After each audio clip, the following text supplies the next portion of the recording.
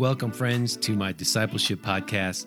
I'm your host, Brian Chu, and each episode is designed to build your faith and help you discover your purpose in life. Now, enjoy today's message. Chapter 6, Number 3, Cultivate. The Bible says in Genesis 2, verse 15, "Then the Lord God took the man and put him in the Garden of Eden to cultivate it." God has finished creating the world. He's created man and given him a fabulous place to live with incredible potential. He's put the man in charge of it all, asking him to cultivate the garden. What does this really mean? Cultivate means to till, prepare the ground, and do the kind of things that promote growth through your labor and attention. It also means to improve, to take whatever you have and make it better, to create the conditions to sustain life, and to do the kind of things that make it even better than you found it. When God told Adam to cultivate the garden, He wanted Adam to bring out the very best to maximize the potential. God wants Adam to cultivate everything within the garden, everything within his own world, and everything he touches, he calls his own. This begs the question of us: how are we doing cultivating our gardens? Are our actions bringing out the very best in our wife, our children, our family members, our friends, and our co-workers? Are we maximizing the potential of everyone and everything around us? Are we cultivating an atmosphere in our homes that welcomes God and His presence in all we do? Are you taking ownership of this critical responsibility? When I was being critical and complaining about my family, this was the area the Lord dealt with me the most. I never voiced my thoughts on why my wife and children were not growing spiritually, or why our family was not like other families. God firmly rebuked me and said that my family was not the problem. I was the problem. I repented for my faults as a husband and a father. God said I was not cultivating my home's atmosphere to enable my wife and children to grow. A real man will cultivate the atmosphere of his home. One of my roles as husband and father is to nurture, promote, encourage, support, help, develop, improve, and enrich my family. I must bring out the very best in my wife and children. I must maximize the potential in everything that God has given me. One of the ways we can cultivate the atmosphere is with our words. The Bible says in Proverbs 18:21 that death and life are in the power of the tongue. In my prayer time, I started to speak words of life over my wife and children. During our family devotion time, we began to speak words of affirmation to each other. I was taking my responsibility to nurture, encourage, and enrich the environment in my home. Thank God, the atmosphere in our home started to change. Melissa and our children began to thrive and grow. I mentioned earlier that a woman can operate as an incubator. An incubator's function is to bring life, growth, and multiplication to whatever you place inside the incubator. If you do not like the negative words coming out of your wife, you might have to evaluate what are you speaking in your home. If you talk negatively to your wife, she will incubate your words and speak out negatively in return. Husbands, make a habit of speaking words of life, hope, and vision to your wife, and she will incubate what you say. The next time you feel discouraged about your job, she will speak back to you words of life, wisdom, and encouragement. A wife can remember something you said, good or bad, 15 years ago. Even our children will also repeat and mimic the things that we say and do. A real man must encourage, promote, and develop his wife's gifts, talents, abilities in a marriage. The husband should not oppress his wife, but instead find ways to improve her. He should be happy if his wife wants to go back to school and he finds a way to pay for it. Melissa really enjoys health and fitness and had a desire to become a fitness instructor to help others. I was excited when she told me about getting certified. Still, I was not thrilled when she told me the cost of the certification. Then I heard this voice telling me, cultivate your wife, promote, encourage, and support her. I told Melissa to sign up, and I would pay for her fitness certification. Dress the garden.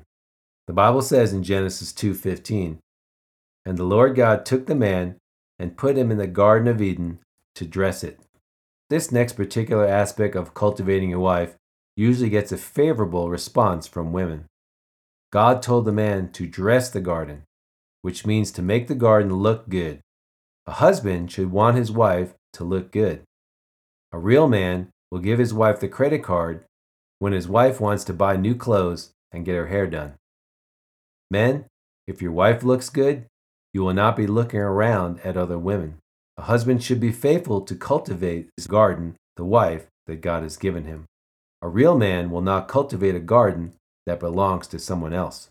I mentioned earlier that when Melissa and I were dating, I would do anything to buy her what she wanted.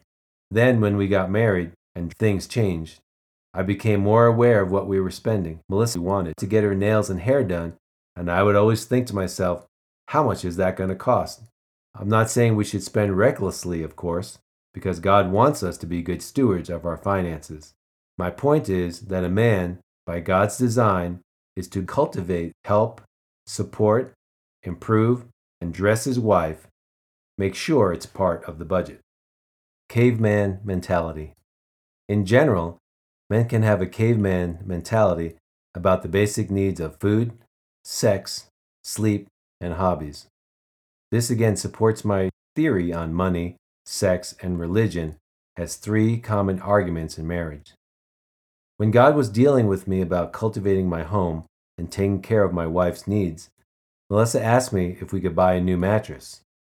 Melissa had been through several years of sleepless nights taking care of our little babies. We went shopping for a mattress, and Melissa found the one she wanted. When I saw the high price tag, I was in shock and almost had a heart attack. I asked the salesman if there were any other lower priced options. He showed me one on sale for much less than the one she wanted. I tried my best to convince Melissa that it was perfect. She tested it out and said it was uncomfortable. For 15 minutes, we tried to convince each other that the one we preferred was better. Finally, Melissa looked at me and said, "Honey, this mattress is more comfortable. It feels great on my back. And now I will finally get a good night's sleep. Don't you want me to have a good night's rest?" Then the caveman light bulb went off in my head. If my wife's back feels better and she sleeps better, that means we will have our private intimacy time. I finally realized it was the right decision to cultivate my wife. It was my role to take care of her overall well-being. I told the salesman that we would buy the expensive mattress. As we were checking out, the salesman realized that the mattress had just gone on sale by 40%. This was a good day for our marriage. Melissa's athletic and health conscious, and this was a positive quality that caught my attention when we first met. We both enjoy exercising, playing sports, and eating healthy. We were members of a health club and enjoyed working out. Melissa said her friends at the same health club were signing up for a 6 a.m. exercise class one day. I said, "Sounds great, go for it."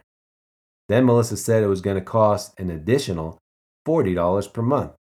I immediately thought it was too expensive. We were already paying $160 per month for our health club membership.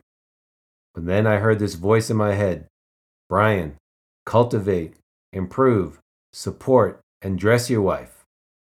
I told Melissa to go ahead and sign up, have fun, and that I was proud of her. That caveman mentality kicked in again, and I thought to myself, happy wife equals happy life. I should be happy that my wife desires to be healthy. The truth is, a real man will do what they can to enable their wife to grow, feel fulfilled, and loved. This will dramatically lower the chances of a marriage failure and raise the chances of an even happier marriage. Men, if you are not happy with your marriage, it may be your own fault. Ask God to show you. The scriptures say we can ask anything of Him and He will answer. When you have a well-dressed wife, you will not need to look elsewhere for love and affection because you'll have the best woman ever right next to you. Proverbs 22 and verse 6 says, "Train up a child in the way he should go, and when he is old, he will not depart from it." One of the best gifts a man can give to his children is to love their mother, openly and honestly. Let your kids see what a good marriage looks like. Let them know how a good marriage resolves conflict, unites under pressure, and resolves differences. Let them see how you and their mother are not perfect, that troubles will come, but that's no reason to call it quits. Show them that a commitment to marriage is just that, a commitment, and it's for a lifetime. Let them see you and your wife pray and seek God daily for wisdom and guidance. Show them by your deeds what charity means, what caring for the less fortunate means, what the love of Christ is really all about. By doing all these things, you are setting up your children to be devoted followers of Christ and to have successful lives and marriages. So men, have you been cultivating your wife? If you haven't, it's time to start. If you already are cultivating her, then purpose in your heart to do even better. Start improving how you keep her and watch her start growing into an even more beautiful woman, wife, mother, and helper. You won't be able to live without her as it should be. Summary of Chapter 6. Number 3. Cultivate. A real man must maximize the potential of everyone and everything around him. A real man must improve, encourage, and equip his wife, children, and atmosphere of his home. A real man speaks words of life to his wife and children. Chapter 7. Number 4. Protect. The Bible says in Genesis 2:15, "The Lord God took the man and put him in the Garden of Eden to watch and guard the garden." The fourth role of a real man is to protect his wife and family. I am the proud father of 3 daughters, which makes this protector's role really important to me. God told the man in Genesis 2:15 to watch, guard, and protect the garden. That is why men, in general, are physically larger and stronger than women. God designed men this way to protect their family and not bring harm. My wife and children should feel safe when they are with me. A husband who hurts his wife, or a father who commits incest with his daughter, for example, is abusing his God-given power. The word abuse comes from 2 words, abnormal and use. When a man uses his physical strength to harm or violate a woman, that is abnormal use or abuse. When a girl goes out on a date with a young man, she should return home safe and not pregnant. A real man who walks in God's presence and understands his role as protector will never physically hit a woman. In Genesis 3, the serpent, the enemy, came to the woman with an evil plan and purpose. It says here in Genesis 3, 1 through 5, "Now the serpent was more cunning than any beast of the field which the Lord God had made. And he said to the woman, Has God indeed said, You shall not eat of every tree of the garden? And the woman said to the serpent, We may eat the fruit of the tree of the garden, but of the fruit of the tree which is in the midst of the garden, God has said, You shall not eat it, nor shall you touch it, lest you die. Then the serpent said to the woman, You will not surely die, for God knows in that day you eat of it, your eyes will be open, and you will be like God, knowing good and evil." First of all, if Adam was with Eve when this happened, he should have protected her from the serpent. It was his responsibility to watch, guard, and protect the garden. Perhaps Adam could have stopped the enemy. It appears that Adam was with Eve when the serpent was talking to her. The Bible says in Genesis 3:6 that Eve ate the fruit, gave some to her husband who was with her. The enemy is always looking for an opportunity to attack and deceive us. The Bible says in John 10:10, "The thief comes only in order to steal, kill, and destroy." Whatever truly happened, it was still the man's job to protect and guard the garden. It says there in Genesis 2:15, "The Lord God took the man and put him in the Garden of Eden to watch and guard the garden." In my home, I do my best to protect our family from harm. I have installed a video alarm system, I lock the doors at night, and sleep with a protective weapon by my bed. One night, we were all asleep, and the doorbell rang at 1:30 a.m. in the morning. I got up and stumbled to the front door, but nobody was there. Then Melissa said she heard footsteps at the back door. She immediately ran into the closet and called the police. I went into protector mode and ran outside looking for this predator. The police arrived and examined inside and outside of our home and thankfully did not find anything. The point is that once I sensed danger and fear in my wife, something internally put me on protector mode. Now let's say Adam was not with Eve when the serpent came to her, or maybe he was asleep. Adam should have taught her ahead of time how to protect herself. Inevitably, a husband and wife will not always be with each other throughout the day. A husband must still do whatever possible to teach, empower, and equip his wife to feel safe. Opportunity. Melissa and I often travel together on ministry trips. Early in our marriage, about 2 weeks before a trip, she would get sick, upset stomach, sneezing, coughing, allergies, etc. She would say, "Honey, please pray for me."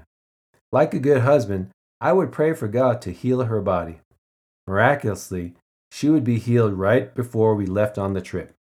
Once, we were getting ready to go to Indonesia and Singapore for a ministry trip. 2 weeks before we left, Melissa was attacked with sneezing and a runny, stuffy nose. She asked me to pray for her, but this time I took the opportunity to teach Melissa how to pray for herself. I told Melissa that I'm going to teach you how to take authority and defeat the enemy of sickness. I said, you can pray for yourself, you can confess the word and receive your healing. Then I went into another room and got my suitcase. She called after me. "What are you doing?" I said, "I'm packing. I'm going to Indonesia and Singapore. I have a lot of things to do. You better get healed. Otherwise, you're not going to go." Melissa seemed to be angry with me. I said, "Honey, turn that anger on the devil." As I packed, I asked Honey, "Should I bring this shirt and these jeans?" She was furious. But then the light bulb went on for Melissa, and she started praying in the Spirit and in her understanding. "In the name of Jesus, I have authority over sickness and disease.